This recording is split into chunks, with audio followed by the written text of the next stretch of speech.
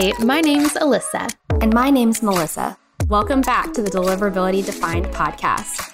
Each week, we'll be diving deep into a topic and giving you practical advice to improve your email deliverability. In other words, we'll help you reach the inbox of your subscribers and stay out of their spam folders, leading to more success in your email marketing. Deliverability can be complex, but we're here to define it.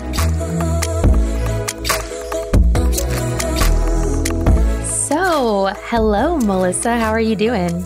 I'm pretty good, Alyssa. How are you? Pretty good as well. We're recording early-ish in the morning, so I've got about half a cup of coffee in my system, which is pretty good. I'm already looking forward to my next cup. I think I'm a little over-caffeinated right now, so hopefully that doesn't make me talk too fast, but it should make it fun. Yes, it'll be great. And you'll be having so much energy, which is exactly what we need. Exactly. Want to keep people interested. Yeah, for sure. Well, today, as we mentioned last episode, we're going to talk about sender reputation. And if you're listening today and you don't know what deliverability is, I would suggest going back and listening to episode 1, where we talk about what email deliverability is, why email marketing is so important, and why deliverability is just crucial to your business. Sender reputation. Sender reputation is the most important factor when it comes to deliverability today. And the domain you're using to send email is what holds that reputation. There are other parts of the email that hold some reputation too, but the most heavily weighted one in today's email industry is the sending domain. And I feel like when you go online and you go into Google and you type in what's important for your sender reputation, a lot of stuff comes up, and there's kind of like a little bit of a debate going on, mostly obviously within the deliverability world. But if you listen to like deliverability experts out there, every single one says most recently your sender reputation is the most important thing. It's crazy because email changes very often. So a lot of people learned about deliverability maybe 10 years ago when they very first got started in email marketing, and then they just never kept learning, which is understandable. But 10 years ago, maybe even 5 years ago, the number one thing to get you in the inbox wasn't really sender reputation. It was more about IP reputation, maybe more about content, which we'll talk about in another episode. But today, with the way email has changed, really domain reputation is what most mailbox providers are looking at the most heavily. There are, of course, other factors, but domain reputation is going to be the number one thing that can help get you to the inbox. So one thing that I just started kind of thinking about, and I don't think I've ever asked you this before, does each mailbox provider have a different way of looking at that reputation, or across the board, is it generally the same? Yeah, great question. And this is one that a lot of people just are confused about typically. But each mailbox provider, like Gmail, Microsoft, Yahoo, anyone you can think of who's accepting email for your recipients, they all have different ways to calculate sender reputation. So your sender reputation is kind of like a credit score, except there's nowhere for you to find an exact number, an exact reputation, and it isn't universally used by everyone in the same way. So you might have a really, really great reputation at Gmail, and they might send all of your messages to the inbox. And you might also have not a great reputation at Microsoft, and you might struggle to get to the inbox there. So it's important to make sure that you have a good sender reputation at each of the mailbox providers. Unfortunately, you can't just try to have a good reputation across the board. You want to make sure that each individual mailbox provider is seeing you as a good sender. So we talk about having a good reputation or a bad reputation, but ultimately there's different ways to kind of figure out, because you're never going to get a report from Gmail that says, hey, here are some things you need to change, because they're trying to keep all that information pretty secure. They don't want people to abuse. They have set up in order to protect us as email subscribers. So you're not going to get a report saying, hey, you're not doing a good job. So what are some ways that our listeners can test or understand kind of where they stand with different providers? Yeah, that's a really great point. And actually, to your last point about Gmail, they do have a really awesome Google Postmaster Tools feature that some senders use, some senders don't. On the ConvertKit side, we look at it as a whole for all of our customers. And it will tell you how they look at your domain reputation, which is helpful, but they don't necessarily tell you how to fix it. And they're one of the only mailbox providers that provide that sort of data. Most don't. And you're going to be totally in the dark when it comes to knowing where do I stand with this mailbox provider. So one way to know if you're having a deliverability problem at a specific mailbox provider is to see if there's been an open rate drop over time at a specific one. So you could do that by just looking to see, okay, for a specific domain or a specific mailbox provider, what's my open rate trend looking like over time? Is it pretty stable or does it drop? And if it's dropping and you're still doing everything the same, like your content looks about the same as usual, your frequency is pretty similar, there's a good chance that they are starting to send more of your messages to the spam folder. But of course, there are a lot of other possibilities too. So it's something to start investigating. And also, of course, if you're getting reports from subscribers at a specific mailbox provider that your messages have been going to their spam folder, that's a good indicator that you might have some reputation issues there. And one thing we always recommend is to do some testing. So don't be afraid to run some tests on your own, try and figure out what's going on. So you can open up, for a lot of mailbox providers, you can open up free email accounts like Gmail and Hotmail and a lot of others, Yahoo. You can send some tests to your test addresses and see where they go. It's not always 100% accurate because filters are very specific to individual subscribers, but it should give you an idea of what those mailbox providers are doing for your new subscribers who just join your list and don't have any previous history with you. Right. Sometimes every once in a while, we'll have someone reach out and say, hey, I just noticed that one of my emails went to my spam folder. What's going on? And they've only sent 1 or 2 emails from their own domain to their own address. And that's not always the best way to test stuff because it's not a good representation. Like you mentioned, it could be like a Yahoo specific domain reputation issue. So if you're using a Gmail, if you have your domain and then you're sending to just yourself one email into Gmail, it just probably won't be a very good representation of what's actually going on. And it's always a good reminder that sometimes an email can end up in spam and it doesn't always mean you're doing something wrong. Right. So with any good experiment, you want to have a good amount of data. So that is one thing. Don't freak out if you just send one email and it goes straight to spam because that's just one data point. So it's hard to tell exactly what's happening, but instead try and look at the bigger picture. So if you have a bunch of Gmail subscribers, you can look and see, okay, well, my Gmail open rate is about 40%. This one email went to spam. You're probably not seeing a ton of spam filtering at Gmail because that's a pretty good open rate. However, if you're seeing a 5% open rate at Gmail and also a test email of yours went to spam, that's a good sign that you're seeing a lot of spam filtering. So I would say try and look at the full picture, but sending yourself a test email is just a good way to get another data point and see what could be going on. And something else I've kind of noticed and thought about before too, if you're not sending consistently and you start running tests, that might not always be the best way either to kind of figure out where you're at as far as like your reputation goes, because there's people that have maybe like a colder list and they are either new to ConvertKit or maybe they're trying to test in 2 different ESPs. And that can also cause some competition because you're sending on 2 different IPs. And the moral of the story is if you're going to be testing, make sure that you're doing it in a way that's reflecting your normal actions. Because if you're testing 100 people, but you normally send to 5,000 people, like there might be potentially some issues there if you only send, let's say, once every 4 months, and then all of a sudden you start ramping up your testing. That's not really going to give you the best results to kind of figure out where you're going to land. Yes, this is such a good and important point when it comes to sender reputation, which is very dynamic and it changes based on how your sending changes. So if mailbox providers see the same consistent volume and frequency from you and they see that people are engaging with your emails really well, they might give you a really good reputation and it's pretty stable. As long as they don't see any major changes from you or the way that your subscribers are engaging with you, that sender reputation probably isn't going to be really reevaluated. So The people who get the messages in the inbox are going to keep getting them in the inbox. And those who might get them in the spam folder, maybe it's a very small amount of subscribers, they might still go to the spam folder, and you just see consistent open rates and consistent inbox placement. But the second you change anything, even if your content still looks great, maybe people are still engaging with your messages really well, but if you suddenly send to a lot more people at once, or you change the IP addresses you're sending with, which would happen if you change ESPs, there's so many different things you could change.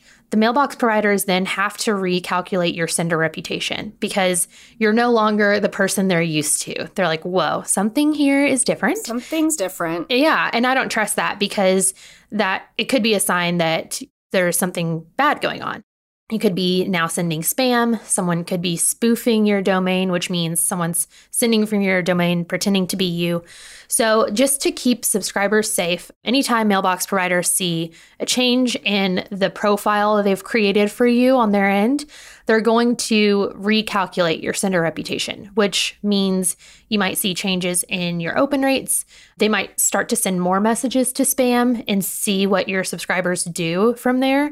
They might start to send more messages to the inbox than they actually normally do, which happens sometimes. And then there's a spike in spam complaints because a bunch of people are seeing your message that haven't seen it in a really long time and they've forgotten they signed up. It's a whole thing. So there's a lot of different possibilities that can happen there. But moral of the story is your reputation is constantly changing, and we highly recommend keeping things consistent as possible so that you can have a really stable reputation. And when we talk about engagement, I think that's kind of a word that we like throw around sometimes, and it's not, we don't always define it for people.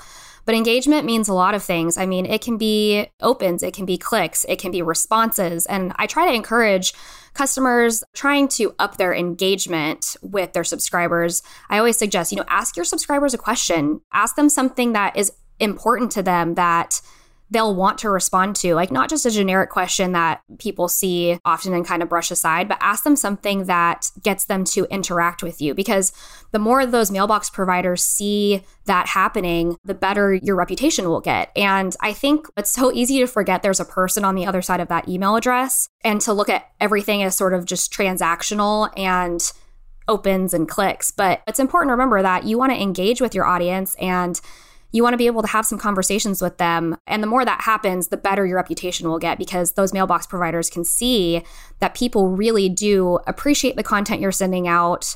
They can see that it's meaningful to your subscribers. And the more often that they see that, the more those are going to be placed in the subscriber's inbox. Because at the end of the day, mailbox providers don't care that much about the people sending messages.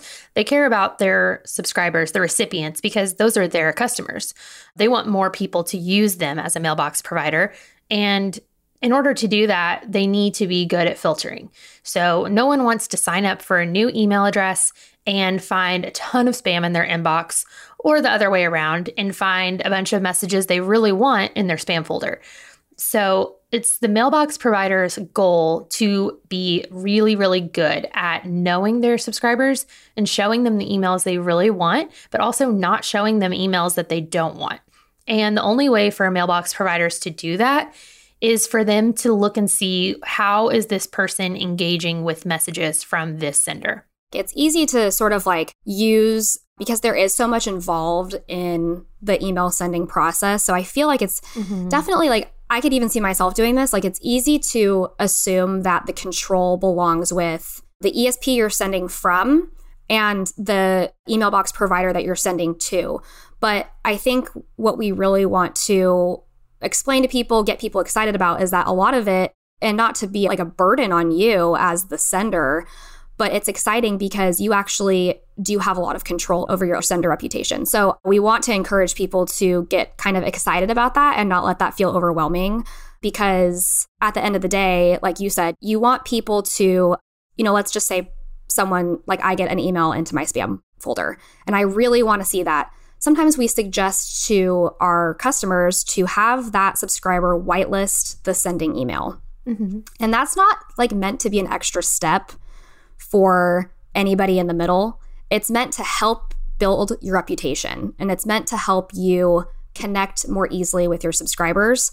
So sometimes we'll like throw out ideas like that, like, hey, why don't we have you whitelist the sender email, or why don't you ask a question to your subscribers? And it's not meant to be, extra work for customers, but it's meant to help you connect more easily with your subscribers so that you're getting that information to them and potentially getting a return on the content you're sending out. Yeah, you're essentially just helping your subscribers know how to tell their mailbox providers that they like your mail and that they want it, because that's at the end of the day what you really want to do. So there are ways that your subscribers can act that will tell mailbox providers, I like this mail, please send it to my inbox. And there's also ways your subscribers can act that have the opposite effect. And it tells mailbox providers, I don't want this mail, I think it's spam. And your subscribers might not even know that this is happening or that they have this much power, but they do. And so the positive actions they can take are opening your emails, clicking in your emails. One great one you pointed out, Melissa, is replying to your emails. A lot of people don't realize it, but that's a really positive action. And oftentimes, if you've replied to someone's emails that they send you will go to the inbox from that point on. So there are really creative ways to ask for replies. Like you said, just asking a question. And also, you can build that relationship with your subscribers. Some other positive actions, like you mentioned, whitelisting the sending address is great. Anything that shows I like this email, I'm engaging with it. But some things that don't help are things like the biggest bad one is marking the message as spam. So we consider that a spam complaint. You can see that within your ConvertKit account if you go to your subscribers page and click the tab to say complained subscribers. You can see people who have marked your message as spam. One thing to note is that Gmail doesn't let anyone know who marks messages as spam. So you won't see any Gmail subscribers there, even if they did mark the message as spam. But marking a message as spam is the biggest negative indicator that someone does not want to receive your messages. So you want to do what you can to minimize those. Unsubscribes are negative a little bit, but they're not nearly as negative as a spam complaint. Well, and sometimes those people come back, Right. They'll unsubscribe for a little while and then maybe they decide, I actually do miss this content, and then they'll come back. Yeah. And it's always possible. I know I do this all the time as a recipient. I might like someone's emails for a while and I did sign up for them. They're not unsolicited. And they provided me value at some point, but then I just want to clean up my inbox and I ask myself, do I really need these emails? Probably not, and unsubscribe. But it's definitely a much different feeling than when I mark a message as spam, which I would do if someone is emailing me that for an email I never signed up to receive, or the content is really spammy. So that's kind of the difference between an unsubscribe and a spam complaint, is just that one, the unsubscribe isn't nearly as negative as the other. But another negative action that a lot of people don't realize is so negative is if your subscribers just don't open your messages. Yes. So that's why this one is so big. Yes, it is. And I know it's just funny that we harp on it so much, but I think a lot of people just don't realize the effect that it has. Right. To have subscribers sitting in your email list for months and months, and they've never opened an email from you, or at least haven't recently, because mailbox providers really do look at this. So if you send an email to a Gmail subscriber, Gmail is going to look through their database and see how many unengaged subscribers you email regularly. A lot of people have hypothesized that Gmail's cutoff where they start sending emails to spam is after 180 days. So if you have a bunch of people on your list who have not been opening for 180 days, there's a good chance Gmail's going to think you're sending spam. So it's really important that you're cleaning out your list of unengaged subscribers, because if you don't, every time you email those people who haven't been opening, it's another negative ding to your reputation. And it just goes down and down and down.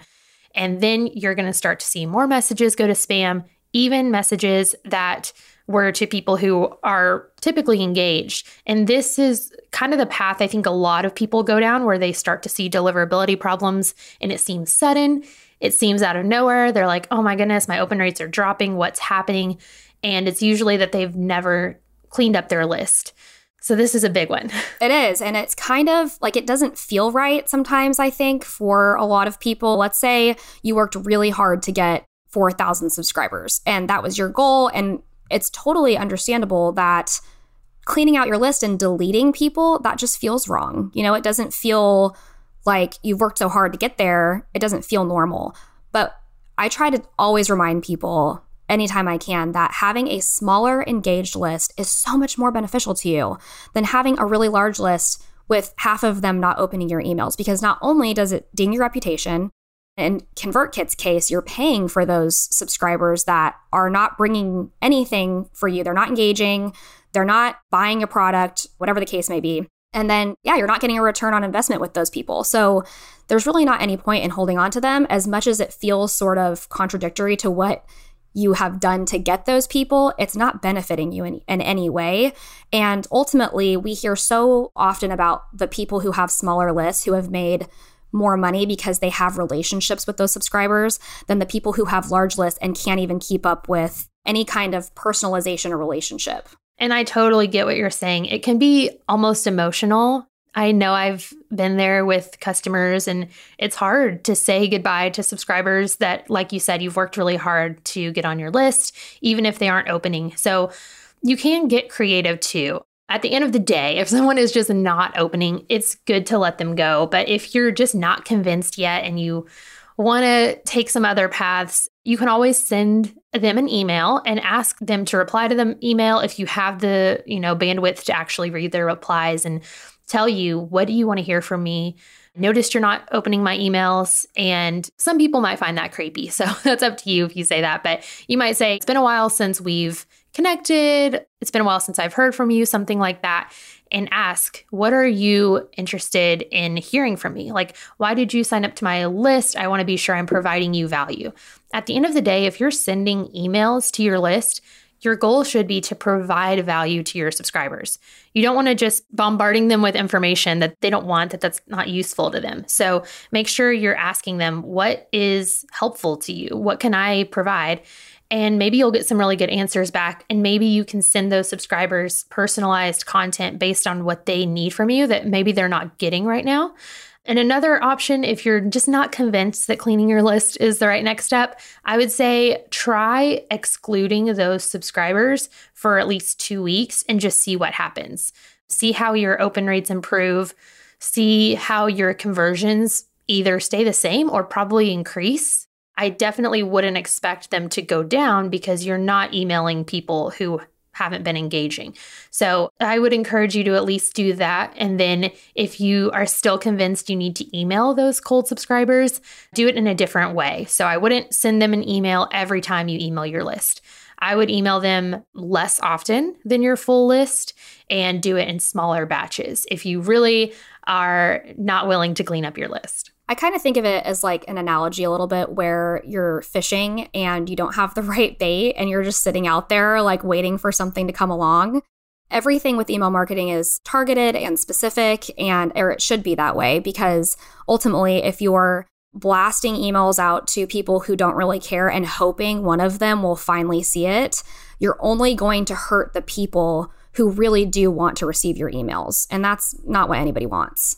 And as we're talking, I'm thinking of a bunch of other reasons why you do need to clean your list, like spam traps, which we have a future episode on if you're like, what is a spam trap? Or if maybe you know what a spam trap is and you are frustrated by them. We'll clear up what they are and how they affect you. But one really good way to make sure your list is clean of spam traps is by ultimately removing people who are just not opening because they might not actually be real subscribers. So there's a lot of really good reasons why you should clean up your list and keep your reputation protected.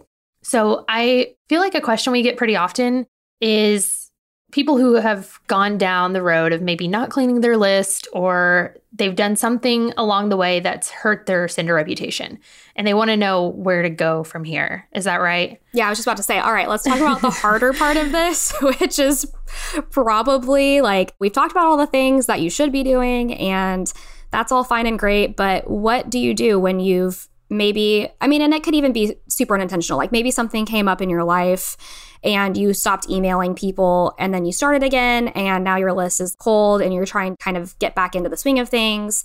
How do you start recovering that reputation that maybe you either don't have and maybe you're just getting started, or maybe you had one and now it's maybe not great anymore? Yes, such a good question, and something we help people with a lot pretty often. So there are about 5 steps I would recommend to get your sender reputation back in a good place.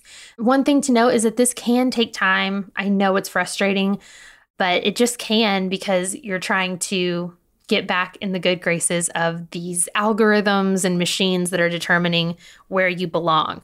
So you're going to have to show them a lot of positive signals over time in order for them to realize that you've changed your ways in some capacity and that they can trust your email. It's the credit score thing. I mean, really, that's like the best way to think about it, because it's the same when you don't pay your credit card bill and then all of a sudden you're like, wait, what happened? Then you're going to have to work 10 times harder to get that score up, because you just showed them, unfortunately, that's just how it works. You've showed them that you're a little bit unreliable, and it's the same thing with email marketing. Like, we can't always wave a magic wand and fix something. It's definitely going to take persistence and consistency. Yes. And I would say that's one of the biggest misconceptions email senders have, unfortunately, is just if they've had any sort of deliverability issue, they typically will reach out to their ESP and just say, fix it. They think it's probably technical and something that can just be fixed immediately.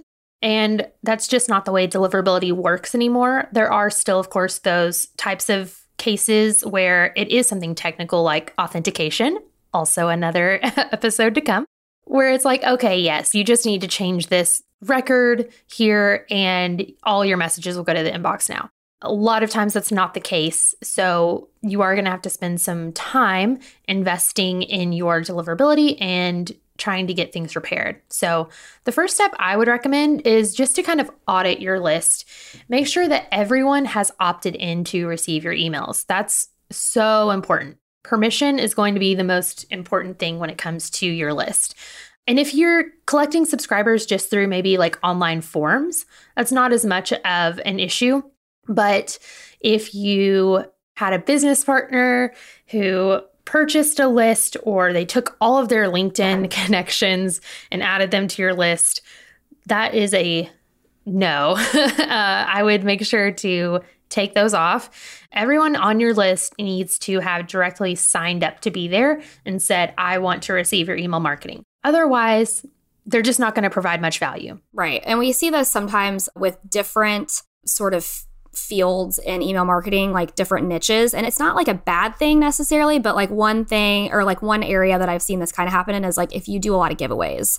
I mean, that's just, it's obvious to me that, I mean, I can't say that I've never signed up for some kind of a giveaway before. And I didn't always want to follow that person or that business after I signed up. It's like, oh, I didn't win, you know, and it's not a bad thing. It doesn't mean you're doing anything wrong if you are doing giveaways. It's just something to keep in mind that maybe you'll have to audit your list a little bit more often just because you're in that certain niche of email marketing. That is such a good example, a prime example. So you want everyone who's on your list to have said like, I love this brand, content, whatever it may be, and I want to receive your email marketing.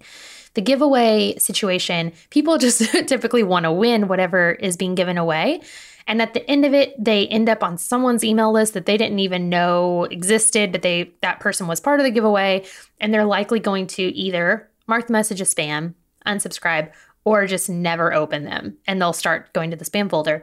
So that's just really not good for deliverability. So I'd make sure that you figure out all of the different sources you've used to collect the subscribers on your list, and be sure that they actually signed up to be there and that they want to be there. Well, that's kind of a good lead into our second step, which is cleaning your list. And if you know that you are generally in a niche that has people who maybe do sign up wanting certain content for a short amount of time, it's even more important that you do clean your list. You'll want to remove unengaged subscribers or suppress them for 2 to 4 weeks. And again, try not to be too emotionally attached to that number, because ultimately it's just going to hurt your sender reputation, and it's not worth hoping that they'll bite for the carrot if you send them the exact right content. Like if they're not opening your emails, chances are they probably won't. And that's just kind of an unfortunate fact and hard truth. If we're looking at this from a proactive perspective, I know right now we're talking about after the fact, but if you are in the proactive boat and maybe you're not in huge deliverability trouble yet, You can always just keep an eye on your cold subscribers. We would consider that to be anyone who hasn't opened in 90 days. And like we said earlier, target them differently. Maybe offer them something special, maybe reach out to them and make it seem really personal and ask what they want to hear from you. You can do some other techniques to try and get them to become active again. We certainly aren't saying don't even try it. Well, that or go after them with everything you have and say, open my emails, because that probably wouldn't be good either. True. It needs to be authentic and it needs to provide value. But once people hit that 90-day mark, it's great to try and get them to become engaged. And some probably will if that strategy goes well, and some just won't, and that's okay. So for the people who don't end up becoming engaged after you've really tried to re-engage them, it's time to clean them off your list. And like we said, it's best to just remove them because they could have some bot signups, B-O-T, like a robot, or there could be some spam traps in there, all of which we will talk about. So we would recommend just removing them altogether. If you're not willing to do that, at least suppress them for 2 to 4 weeks and then change your strategy. And when you initially do we call it a subscriber re-engagement campaign, you would be surprised, generally speaking, how many people do click that I want to stay on your list. So don't be scared to do that. It definitely is beneficial. And you'll get a decent amount of people who normally say maybe they don't open your emails every single time, but they still want access. And so you'll be able to find those people. And even then, same thing, you can kind of figure out, okay, maybe this person, maybe they open every 5th email, and that's still not awesome, but you can kind of put them in a different category, and maybe you only email them twice a month instead of 5 times a month. Personalization is perfect for deliverability. And like we mentioned earlier, step 3 of repairing your sender reputation is to stay consistent. So be sure you're not taking any large gaps off of emailing your subscribers, and also that you don't start suddenly emailing them more. Try and keep things really consistent and on a schedule if you can. So maybe you email every Monday and Friday, and you send to the same list every time. Whatever it is you decide to do, just be sure there's no big spikes and no big changes, because anything like that will cause your reputation to need to be kind of reevaluated. And if your list isn't in a great spot yet, then it might immediately go to a negative place. So it's always good to just stay consistent. Again, these are machines and not people deciding your reputation. And so any kind of anomalies they see is going to be a red flag. So step number 4 would be provide value. And we'll have another episode talking a little bit more about content and how that kind of affects things. But just generally speaking, you want to make sure that you're providing people with the content that they want to see. And we talk about this a lot in email marketing, but if you're unsure about that, there are so many ways that you can go about trying to figure out whether it's directly through email and using different kinds of links to figure out how to personalize people's content, or it can be anything, just asking a general question and seeing what kind of responses you get. So just make sure that you're sending people valuable information that they actually look for in their inbox, because not every single time when I go open my email is the one email I want to see the first email at the top. Sometimes I have to go and scroll through a little bit, and you want people to be able to look at that first page in their inbox and say, oh, there's so-and-so's email. I've been looking for that. And if you don't make that easy for people, and if you don't make the content valuable, it's going to be very difficult to get people kind of trained to do that when they're looking for your email. Right. And if you're wondering, how do I provide value? One thing I find helpful is ask yourself, what are people always asking me? What's the piece of information I hold that people want and need?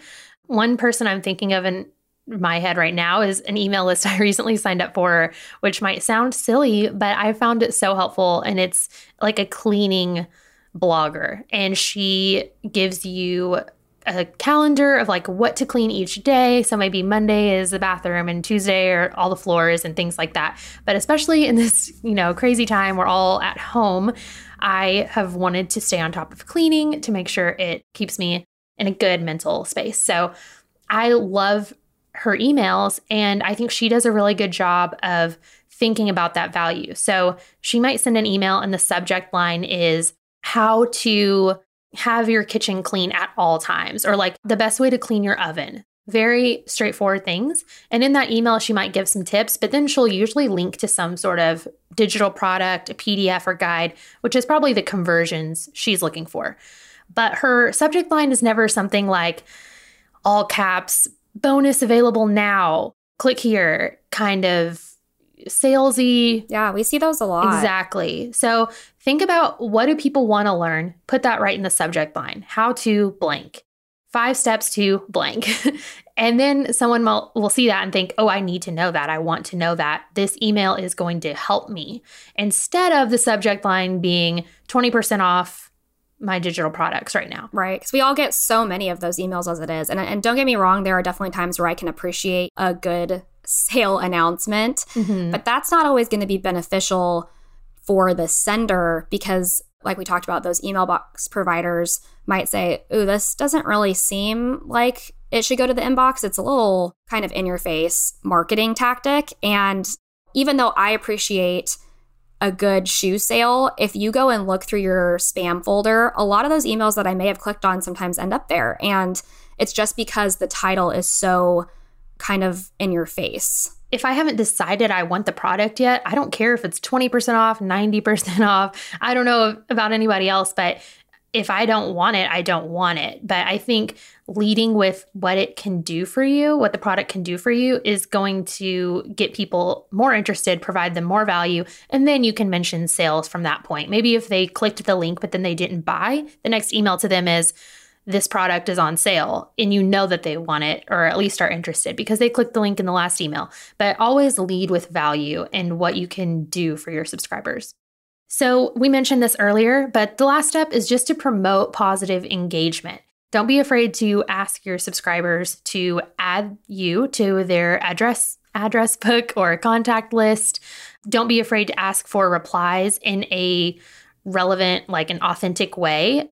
That example I was just giving, the sender could say, if you try this tip, respond, let me know how it worked for you. I mean, there's so many different options. Yeah, it's really easy to, especially if you're a Gmail user and you go in and you have noticed that maybe there's a couple people that you really enjoy their content and you notice that every once in a while that email is hard to find. There's like 3 dots on the right side of the email, and you can easily add them to a whitelist or your contact list. And yeah, like Alyssa said, don't feel like that's asking too much of your subscribers. It ultimately, if they really want to receive your content, it's really helping them just access your content more easily. Like we've mentioned before, it absolutely helps your sender reputation. Yeah. And a good way to do this proactively is to include that information maybe on the thank you page after someone signs up to your list, or in the very first sort of welcome email you send them, or a confirmation email. You can say, hey, thanks for being on my list. While you're here, I want to make sure you get all my emails directly in your inbox. So please add me to your address book, or whatever it may be. If you want to include some screenshots, that's awesome. Yeah, you can always do like a little how-to video. I mean, people love stuff like that because it helps them, makes their life a little bit easier so they don't have to figure out how to do all of it on their own.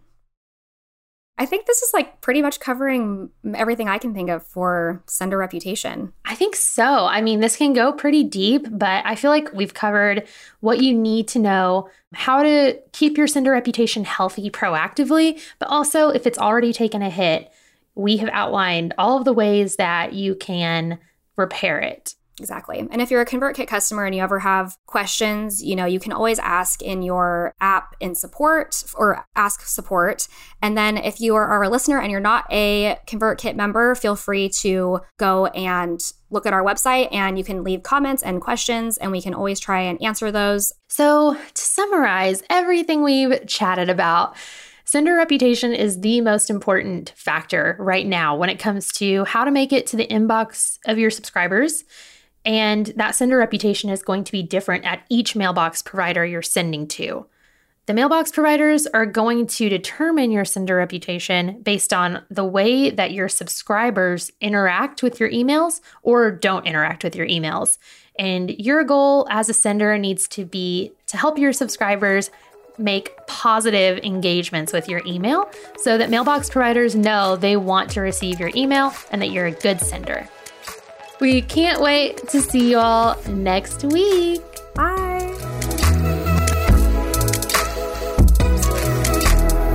Thanks for listening to Deliverability Defined.